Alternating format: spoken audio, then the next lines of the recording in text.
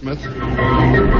Well, you get the right guy working on that resume, you can be at least B+ by tonight. Will yourself a better past.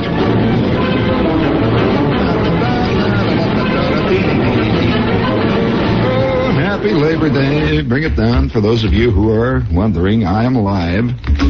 I'm live here tonight. Yes, sir. You like the way I do that, huh? Very good. I'm very live tonight. In fact, Labor Day means nothing to us in radio. All of you out there, you can tell who the drones are in this existence. The streets are clean and clear, and only a few of the truly dedicated are still at their posts. A couple of night watchmen, a couple of cops here and there, old Shep, yeah, and a few hold-up men.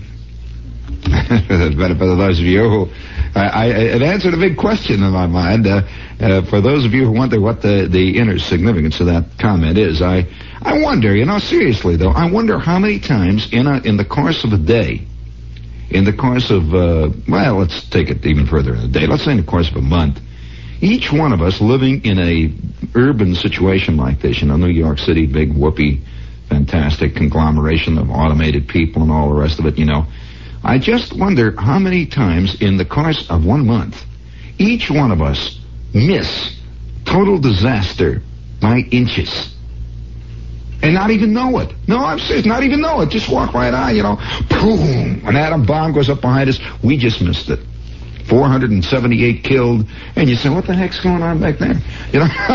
Or you don't even know it at all. You read about it in the paper the next day. You don't even relate it to yourself even then, I'm just curious about that.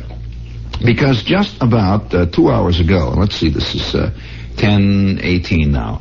It was about 2 hours ago, something like that. I came in down through we have a big passageway that leads into our building here, WOR, and it's in the process of being built and all that stuff. And I came down through this thing all by myself, and off to my right is a Western Union office with glass, and you can see it through the passageway in there.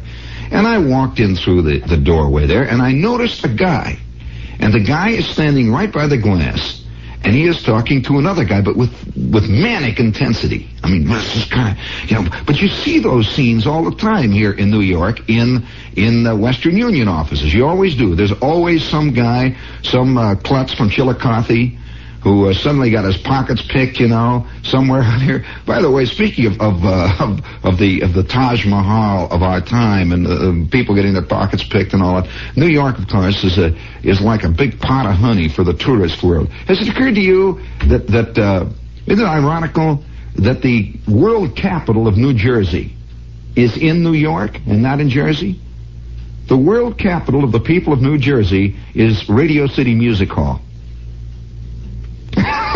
Seriously, the entire state of New Jersey lines up every Sunday and just stands in the rain and just waits for Doris Day to, or Rock Hudson or Liz or whatever it is. Have you noticed that no matter what Liz Taylor makes, it's a family picture? It could be Liz could turn on Stag Films and they'd still stand in line and all line up to see it with the kids, Speaking of that, I saw a funny little editorial the other day about this most recent Liz epic. It says there's been a fascinating new development in films.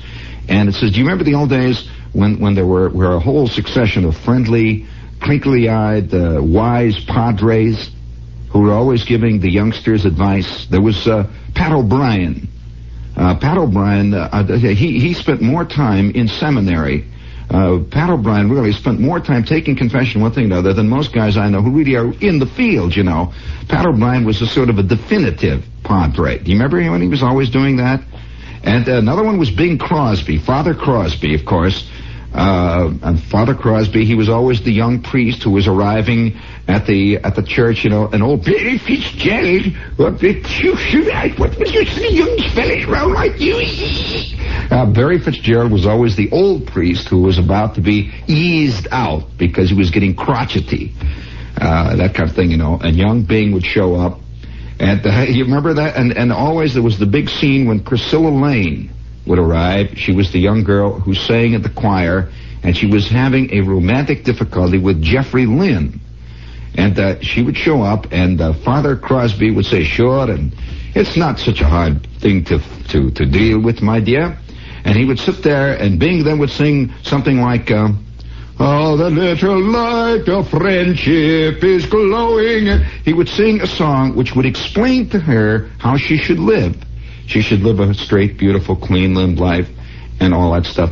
And you remember those pictures. There were endless pictures. Now the shoe is on the other foot. Now the Priscilla Lanes of our time are giving the Padres advice on how to live. And and as a matter of fact, we begin to see that the life of free-swinging debauchery is truly the way existence should be lived. And in the most current picture, Father Burton is being straightened out by deep-thinking Liz, who is a hippie living on a California beach, and she straightens him out and turns him on, and we know that in the background somewhere the pure ring of the golden coin of Hollywood truth is once again being minted. Well, this is the kind of thing that great long lines of people used to stand out in front of Radio City Music Hall, patiently waiting for their one brief moment. On Labor Day they do it. You see that fantastic line on Easter. Oh, Easter, listen. On Easter, the line peters out somewhere south of Philadelphia, around Chester, Pennsylvania, I would say. And it extends all the way on up just past Mystic, Connecticut, going north. And they patiently wait in line to see all the Rockettes dance around dressed in Easter eggs. Nothing I like than a good, solid religious ceremony with the Rockettes dance with the Easter eggs and the big, the little bunny hats and all that stuff going on out there. It's good, plain family entertainment. Believe me, if Hugh Hefner did it, he'd get the run in. But if it's done between a Mickey Mouse cartoon and the selected short subjects and a picture by Liz, it's just good, clean, Radio City Music Hall type fun. However, I'm walking around the streets today, and I realize that the Rockettes are working. The line from Jersey is working. Even if that line is out there working. A few cab drivers are out yelling. There's a few cops on and the hold-up men are working. I didn't explain what happened. I saw this guy, see, and he's in the Western Union, and I come up to the station here, do a little chicanery of my own, little robbery of my own up here, and I come up and I get, I'm working away and yelling and hollering, and I get back on the elevator after I finish that, and I'm going to go down and get a cup of coffee. Well, I get down, and the guy who was on the desk downstairs, he's wild-eyed. "Oh, Shep, holy smokes, wow, you just missed it. Wow, if you had come in 30 seconds after that guy would have stuck a knife right through your gizzard." He came running out of the Western Union. He says he's got a knife about 19 feet long. He's like, "I'm desperate. I'll kill. I'm desperate." And he had run around, and apparently I had looked this guy right in the eye, and he was holding a customer hostage. And I just looked at him. "Hi, fellas," and went right on. Well, I wonder how many incredible dramas we are all witness to and never recognize. Which all leads me to believe how untrue most of the crime dramas that we see on TV are. The Naked City stuff, where you can always recognize bad guys to begin with. When you see these movies. You can, and you can always recognize, too, the wild look in the eye of a guy about to perpetrate a crime. He's either got the nervous, young, distraught, sensitive boy look, the boy who's been destroyed by society, or else he's got another identifying characteristic, one or the other, where you can tell the bad guy. Oh, listen, let me tell you, no television viewer is ever fooled for more than a minute and a half. When you watch that, you watch that TV thing come on the air there, the first 5 minutes, it says, bum, bum, bum, bum, bum, bum, bum, bum, bum, bum, and the announcer says, "Another crime in the streets. Yes, once again, Naked City takes you behind the scenes in police reports from the greatest city, the most evil, corrupt city of them all. Bum, bum, bum, bum." In 30 seconds, they know who's done it. They know who's going to do it. And they know what's going to happen to them, And there's no question about it. But it doesn't work like that in life. How would you like to have your Uncle Emil turn out to be an axe murderer? Yes, indeed. Or is your Uncle Emil an axe murderer? I maybe have touched home base with a couple of people out there. Oh yeah, I'll never forget the time you're speaking of Uncle Emil and the latent axe murderer. I don't know what it reminded me of this, but I'll never forget the time we're all sitting around at home, and everybody's knocking down the salami sandwiches and stuff, at supper, and we're all sitting around there, the paper's out, and my old man's reading the paper, and the radio's going along, and the radio's talking away there, see? And they didn't listen to the news in my family. And all the weather. That was, the news just came out. All of a sudden, it occurred to somebody that they were talking about Uncle Carl. My Uncle Carl was in the news. Well, this is my outrigger uncle. And, there's always, how the family does, how family hierarchy works. There's certain people that are in. And then there are other people who are just part of the family. Everyone tolerates them. Then there's usually in every family one or two guys that are way out on the edge, like satellites, way out. They're like Pluto. So far out, nobody ever sees them. They're just way out in the darkness. They're the black sheep. They're rotten, or they've moved to New York now, and they're living in the village. Nobody talks about them anymore. And if they do, they're worried. They write letters once in a while, and then occasionally they get a call from them on Christmas. Hey, Ma, this is Jaime. No, Ma, look, now will you? Oh, now look, Ma, I just called to say Merry Christmas. Now, wait a minute, Ma. No, I'm not coming back. No. Ma, I am not. Look, Ma, I got nothing against Fort Lee, Ma. Ma. Well, that kind of scene. Well, there's always one. Well, we had this Uncle Carl. Uncle Carl was an early beat. And nobody recognized him as that. Uncle Carl was just known in the family as a bum, and he was a drunk, and he'd sit on the running board of his truck and sing, "Yes, sir, that's my baby." He really did. He'd drive up in front of the house. I'm not inventing it. I remember Uncle Carl one time announcing his arrival on Cleveland Street in this very square Indiana, little nothing swinging wild Methodist Baptist town. Uncle Carl drove all the way up from Chicago to visit us in his truck. He had a job for about 4 days working for a cleaning establishment, and he saw his chance and he took it. They had the truck that he drove, and instead of turning it in one night, he just drove to Indiana to visit everybody. And Uncle Carl arrives out in front of the house, and nobody knew he was there. And my mother's in the kitchen there, fooling around with the pots, and my father's under the Graham page yelling at the transmission, and my kid brother's under the he's under the daybed crying, and I'm walking around, just typical family time, and I'm walking around. All of a sudden you hear, "Yes, sir, that's my baby. No, sir, don't mean maybe now. What da da da da da da." And my mother says, "Oh my God, no." Oh, just stop him. And all the neighbors are all looking out. And they're sitting out on the running board of that Chevrolet pickup truck. Then on the side it said August Cleaners and Dryers, 24-hour service. His old Uncle Carl, 17 sheets to the wind. His tenor banjo roaring out over the neighborhood. And his false teeth clattering and banging. He had the greatest set of false teeth that sounded like Xavier Cugat's marimbas, accompanying him. You hear him rattling away there. And he's saying, "Yes, sir, that's my baby. No, sir, don't mean maybe. Oh, yes, sir. Hey, I'm here. It's Carl. Yes, sir." Oh, boy. My mother says, "Shut him up, will you, quick?"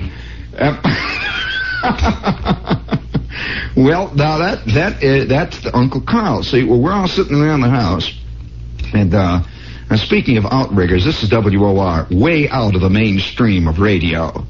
Oh, yes, but there are plans afoot. This is going to be the hottest, rockin'est rock and roll station in the business. Stay tuned, friends. It's coming your way. Hit it. Go on. The soup. That's right. The money button. Go on. Let's hear it.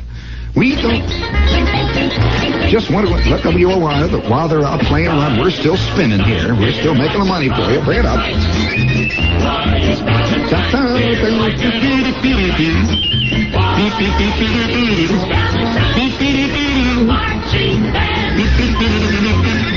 A race that finishes next or a ride. Why is Valentine beer like a why is Valentine beer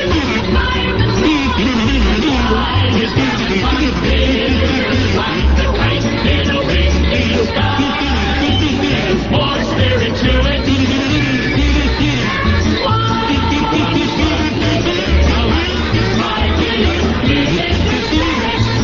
Valentine beer. There's more spirit to it. That's one way to put it. And sir, that's my baby. No, sir, don't mean maybe. Valentine. You ever see that commercial where they slide that glass of beer over 70? Wouldn't it be just fantastic if these guys had one little ounce of humor in them? None at all. It would have been one of the greatest commercials in all time. If, you see the guy drawing the commercial? He's drawing the beer. See, those close-up shots. These guys, have you noticed there's better camera work today on commercials than Ingmar Bergman can pull off? Well, they spend more money on a commercial than Bergman does on a film. Really? Oh, some of these things cost $400 million, more than War and Peace. Really, they've worked years and years. And so, the drag guy, reset that commercial. I'll show you how it goes. And now, that's the music they use for it, Reset it there. Now, all right, now, I'll give you the cue when to do it. See, you've seen that on TV? When there's a close-up shot, see, and you see this bartender, or apparently it's a bartender, I hope anyway. You see this big ham-like hand scene. You see a big stein, a big beautiful glass, and the lights flashing and everything else. And then you see him. He's drawing a schooner full of that heady brew. And then the music starts. And he takes it, see. He takes that beer, see, and he goes. He slides it along that long mahogany bar, and it's going, ooh, it's sliding, see? And you see it sliding past people. You see it sliding past chicks. It's sliding, see, and you're following it. What a shot. And the lights gleaming on it. You see that big heady brew. Woo! It's sliding. Look, this is a 175-yard bar. It's longer than the polo ground, It's still flying. It's not slowing up at all. It's going, whoa, it's a kite in the windy sky. There's more spirit to it. It's coming closer, real fast. Going faster and faster. Valentine beer. And then all of a sudden, pow, all over some guy. Just like that. The guy makes a grab for, blah, he gets it in the face, and it cuts. Now, wouldn't that be a funny commercial? Yeah, these commercial guys, they got no sense of humor. Somebody would say, no, we don't believe in downbeat commercials. Well, wow, that was exciting little drama there, wasn't it? Now, wouldn't you love to see that beer just fly into that chick's lap? She makes one wild grab for it, it goes all over her, and you just see the lassie, she's jumping up, like that, and the voice says, there's more spirit in it. Oh, man. Whew. Speaking of beer commercials, we might as well bring it out in the open. I remember this friend of mine one time. There was always a myth. There always is, about commercials. People have all kinds of... But commercials were much funnier back in the days when they were live. There was much more pizzazz to the commercial. And I used to do them. Did you know that I did many a commercial? Oh, yeah. I was on TV for a long time before I came to New York. And did a lot of television, all kinds of TV commercials. Where? Cincinnati, in case you're interested. And I used to do all kinds of wild commercials. I remember one time, if you're interested in commercials, I'll never forget rehearsing a commercial. We rehearsed this commercial for about, half an hour. And it was a big commercial. It was going to be shot all over the country, the Midwest. One of those cut-ins on a show where they have a Midwestern that had some product that was not sold out here in the East or in the West. It was sold only in the Midwest. It was a Betty Crocker. It's coming back to me. It was a Betty Crocker product, one of these cake mixes or something. See, and they were promoting a concrete cake or something out there. See, some kind of a cake that they didn't do it out here. See, and out here they were selling something else, rubber donuts or something. I don't know. And so there was a show. See, and we had rehearsed this commercial. It was timed right down to the split second. And it was a cut in and out, And the announcer on the show, it was one of these lady type, these ridiculous lady type shows in the afternoon with these guys. Have you ever wondered how grown-up men can get so excited over playing charades? Have you ever wondered how grown-up people can get... It looks like... it is... no, it is... Our mystery guest is... Oh, wow, Zsa Zsa Gabor. I've wondered how guys can get so excited over seeing that old doll all that time. I often wondered, they all seem to get so excited over the little trivial things. And grown-up people like Dennis James can get so excited over playing a little game with numbers. You know, he says, it's number 1. No, come on now, ladies, guess. No, oh, no. She just missed, and now, here we go. We're heading for the big jackpot now, folks. And you just wonder, you know. Of course, that's a special non-talent. And you have to work hard at that. And I'm in the middle of one of these shows. And I'm doing the commercial. You want to hear the story about that? And we had rehearsed this commercial. And the guy had the camera, and they had a big, long runway, like a funny kind of a thing. This runway came down in the studio where we fed the commercial to this big Midwestern network. And it was a big studio, very involved, very complex studio. It had cameras, lights, thousands of things. It wasn't WOR, you know, a little wind-up transmitter we got down there with little filmies and stuff. I have a feeling, you know, you remember when they used to have, you remember when you were a kid and they used to have these little movie things you could get for Christmas that you wind with a crank? And you look into the light and you see a little paper film goes past. It's got Mickey Mouse or Donald Duck on it. I see now that has been improved, and it's Channel 9. The wind gets behind us. We can get heard all the way up in the Queens. And so, nevertheless, I'm working on this commercial. So it's a very funny bit, it's very complex. You know, one of these things where it had all kinds of little. The commercial copy came. It says announcer picks up box, moves to right. Takes turning spoon, moves in the bowl, you know, that kind of thing. Shows bowl, picks up egg, shows egg, smiles. Then it go back to announcer eating piece of cake, and then all the jazz, you know, back and forth. Cut to 18-second film clip. Oh, very complex thing, you know.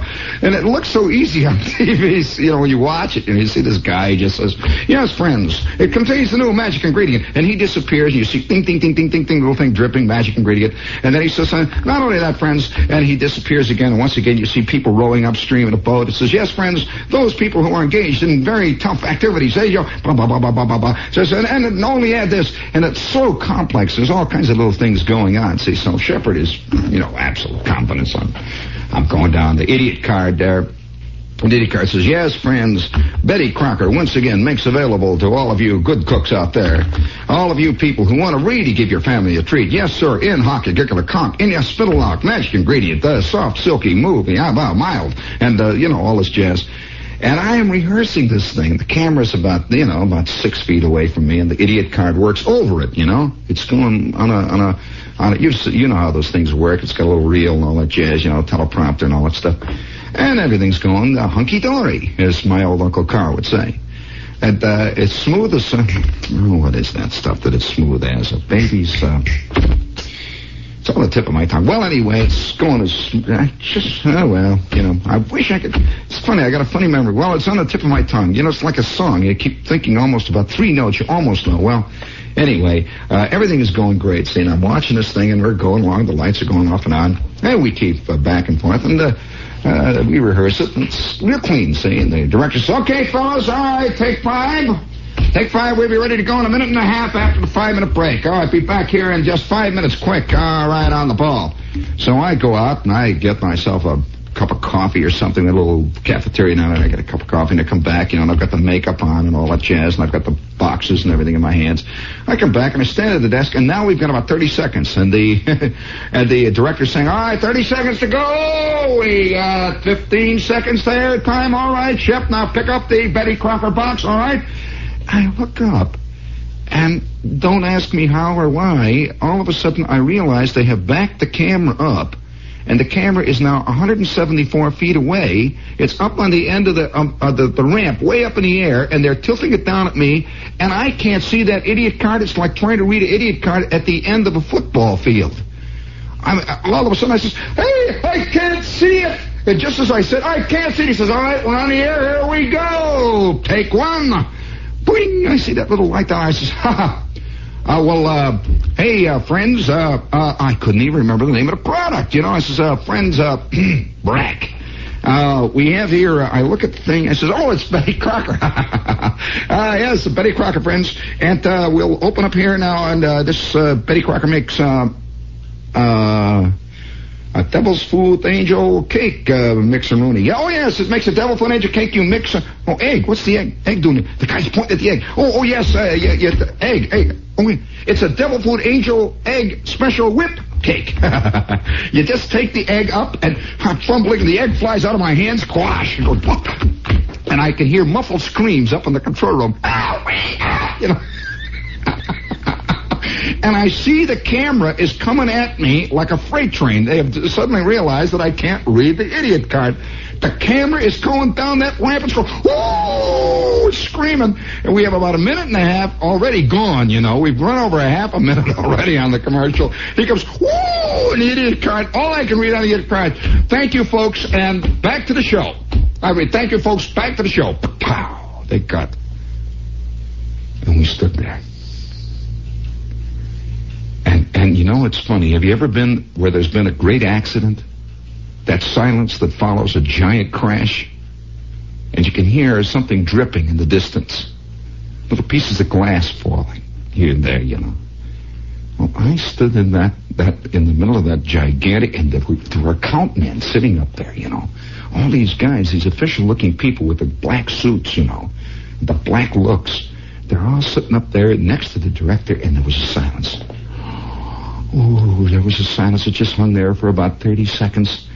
And then you could hear way off in the distance, you could hear in the control room, I could hear this guy pounding the desk. I could hear the engineer, oh, no, the director, he's saying, oh, no, oh. And all I did was just turn around with my little box of cake mix, my little egg all over my shoe. I was one of the very few people you've ever known, seriously. You've always heard of guys with egg all over their face? Well, I was one of the few people who actually had it all over them. I had egg on my kneecap, I had egg down on my shoes and everything else, and I just walked straight out of that studio and across the street to the Barzy. And I just stood there, looking into the mirror. And let me tell you the kicker of it all. When it was all through and all the screaming and yelling, I turned around. I wasn't due back in the studio for another half an hour. See, and I figured they fired the whole bunch. You know, all the Midwest was fired. Everybody. They just fired Chicago. You know, the whole thing. Well, I came back into this place, and here's the director. He's sitting down in the lobby, and he's just sitting there, see, and he's got a whole bunch of papers in his hand. And he's white. He is just white. And his hair has turned white in 30 seconds. You've always heard about guys whose hair is white. Here's this little old weazened man. This old man. You know, funny, he had only been 27 when I left him. And there was this little weazened old man. His collar was too big for him. Now he got skinny. He had a big Adam's apple hanging out. And you know how old men get when they really start going, when they start giving up, you know. They drool a little bit on the edges there, and his zippers were sort of half open, and he'd spilled tobacco juice all over his coat, you know, and you could see soup and all kinds of stuff, and he had a little toothpick sticking out of his ear, you know, and that kind of, and he's sitting there, and this little old man is sitting there down at the desk, and I walked through there, and I says, you know, I looked at him, and he looked up at me, and I saw immediately, of course, I saw who it was. It was Bob. And I said, hello, Bob. And Bob looked at me, and he says, you've aged. And I said, so have you, Bob. He said, so have all of us. We've all aged here. And then I saw this old lady go past. We had this woman who was a script girl. She was 19. And she went to the University of Cincinnati. You know, those little people who sit around with clipboards, you know, and bark out instructions, and they think they're in production. Well, this little old lady went past wearing a flowered print dress. It's funny, she'd always worn Toreador pants, you know, and she had a flowered print dress, and she had one of these net bags, you know, that had all kinds of knitting and stuff in, a little pot on the top of her head, and she was going out for a breath of air. And I turned and I says, look at who, hello, Clara, is that you, Clara? She says, yes, I'm going out for a breath of air. And she went out, and I helped her out across the street, you know, with my cane. And, well, the upshot of it all is that Bob says, you won't believe this. And I said, what? He said, we just got a wire from New York. And they said that was the funniest, greatest commercial they ever saw. What a fantastic commercial. He said, where do we go from here? I said, well, Bob, I don't know where you're going, but I've just called up the steel mill. And they said I could come back. And where are you going? He says, well, I'm opening up a little hamburger station in Lazarus, Kentucky. And so we parted company. And that is the kind of thing that you see. I mean, this is, people in the commercial world, believe me, theirs is a calling, a serious calling. It's almost like a religion. And you know, we're sitting there. You want to hear what happened to Uncle Carl? Well, Uncle Carl, see, we're sitting there one day, and all of a sudden it is announced, they're talking on the radio, and my father says, wait a minute, that's Carl they're talking about. And sure enough, they're talking about my Uncle Carl. He was caught. Do you know, do you remember the ride they had out of Coney Island? Do they still have that ride out there with a parachute jump? My Uncle Carl was halfway down on the parachute jump and it got stuck. And Uncle Carl was stuck in the parachute. And they were announcing it on the radio. Well, I never knew, no one could figure out how, first of all, Uncle Carl got on the parachute ride. Uncle Carl was a confirmed drunk, and if he ever got a hold of 15 cents, he went right into George's Tavern. He never went on parachute rides, and no one could figure out how Uncle Carl got on a parachute out at Riverview Park in Chicago, So you know Riverview. You know that ride. That ride's 9,000 feet high out there, And they're announcing on the news that Uncle Carl is caught in a parachute ride. And it was his name, There was only one guy whose name is Uncle Carl. I mean, you hear a lot of guys just named Carl, but they were announced Uncle Carl Musson is hung up there. And so my dad says, quick, let's go. So we jumped into the car and we tore like mad to Riverview. Riverview was the Chicago version. This is the Chicago version of a combination of Palisades Park and Coney Island with just a little bit of the city dump thrown in. And it was right, you know where it is, Jim, you saw it on the side there. And so there was a crowd, it was like 18 million people all gathered around, and they're all looking up there, and they're all saying, oh, poor man, I hope they save him, And you saw up there this parachute, sort of a half-collapsed parachute, way up in the air, and you saw Uncle Carl bag to the gills. Uncle Carl is sitting up there, and you can hear him singing and hollering, and he's sitting there up there. What he was doing on the parachute jump, I to this day don't know. Nobody. It's one of these great traditional stories, the time Uncle Carl took the parachute ride. And of all, they had 14 million successful descendancies in this thing, drops. Uncle Carl is the one guy at 18 million that hung up. And there he is, and they're sticking him with a stick. They're trying to poke him down. Guys are looking down from parachutes. They've got guys flying over in helicopters. There were stories, it says, see stories of man trapped in parachute. See it tonight in the Chicago Tribune, full 27-page picture series. And that was Uncle Carl. And we stood out there, and finally, 4.5 hours, it's dark now. He had got hung up there about 5 o'clock in the afternoon, and it is now about 10 at night. They've got lights on him and all that. Uncle Carl never in his life had made the big time. Uncle Carl was never famous in his life. He'd been there, there was a little record once in a while. They wrote his name down on the Polk Street Station occasionally when they dragged him in and wrung him out. But all of a sudden, Uncle Carl is in the big time. Well, let me tell you, his picture was in every Chicago paper, big. Man saved. Of course, Uncle Carl's got a sappy look. Both of his eyes are looking. They did not say he was taken down drunker than a coot, yelling and hollering. He wanted to stay up. He liked it up there, and he just thought he was high. Apparently, Uncle Carl was up there swinging from that parachute. He just thought that was some fantastic bourbon he got. He was really up there. Well, they brought him down, and they interviewed him, He was in the Trib, he was in the Daily News, he was in the Sun, all of them, It says, man says he enjoyed experience, would not do it again, that kind of thing. And from that minute on, everybody in the family, at least for about a month, Uncle Carl was the visiting celebrity. Uncle Carl was really big time. He was in the Trib. Uncle Carl, have you ever wondered how a released axe murderer is when he comes back home? He's been in the paper, and all that stuff. Everybody vaguely knows. Here's a guy that's been there. And if Uncle Carl had been around today, he would have been on a Huntley Brinkley show. We all know that. Uncle Carl was far ahead of his time. He would have been on Walter Cronkite's News of the Day. Les Smith would have probably been talking about him. Sure. Uncle Carl, oh yeah. And right now, right here in this town, there are people who are preparing for a certain kind of it's not really fame, it's notoriety. It's that brief moment when there's a picture taken of a crowd and there's your sappy look. I remember the only time I've ever had anything happen to me like that where inadvertently I became part of a big scene was one night in Philadelphia. I'm walking along the street, and it's dark. And I'm off work. I'm working there till midnight. I had 1 o'clock in the morning. I had a late night show, see, and I finish at this radio station there. And I'm walking down the street. You know how you are, Jim, after you finish the show and it's dark and there's nobody. You, of course, know that they turn Philadelphia off about, 10 o'clock. It's just turned off, you know. And so, everything stops. It's all turned off. The machinery quits and everything. And so I'm walking along this dark street in the middle of Philadelphia, right in the middle of town. And I'm walking past one of these fancy hotels. I wasn't really right up to it yet. I was coming up to it. One of these fancy, dark, sort of made out of mahogany hotels they've got in Philadelphia. When around the corner, I see behind me, I hear, woo, woo, woo, these wild sirens and the guys with flashing lights, and they come. Nobody else is on the street, just me. I'm walking along there, and a guy comes sweeping around, woo, and he stops right next to me, and it's a cop, one of these big blue crash helmets, you know. He's, all right, Mac, come on, get on. All right, up against the wall there, Mac. All right, up against the wall. I said, what? I'm just innocent, me. And, of course, there's always a little thing that's inside of each one of us. That is the little thing of guilt that says, uh-oh. All right, it's all over. They got me. This is it.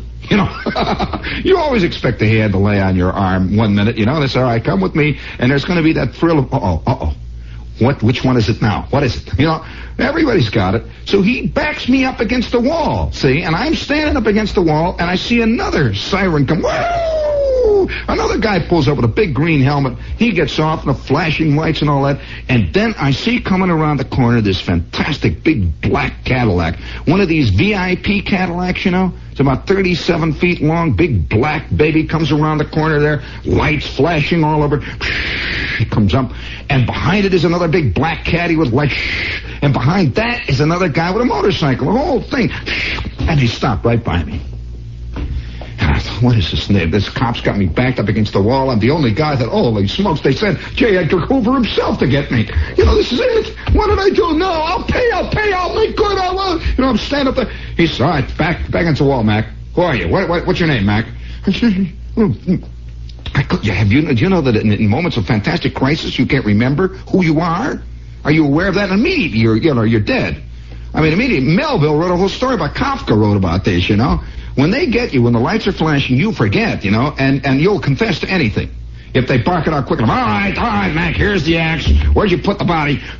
Down there, under the... What do you mean, what body? What body? Says, come on, don't give me that jazz. And by George, I'll bet you'll find a body.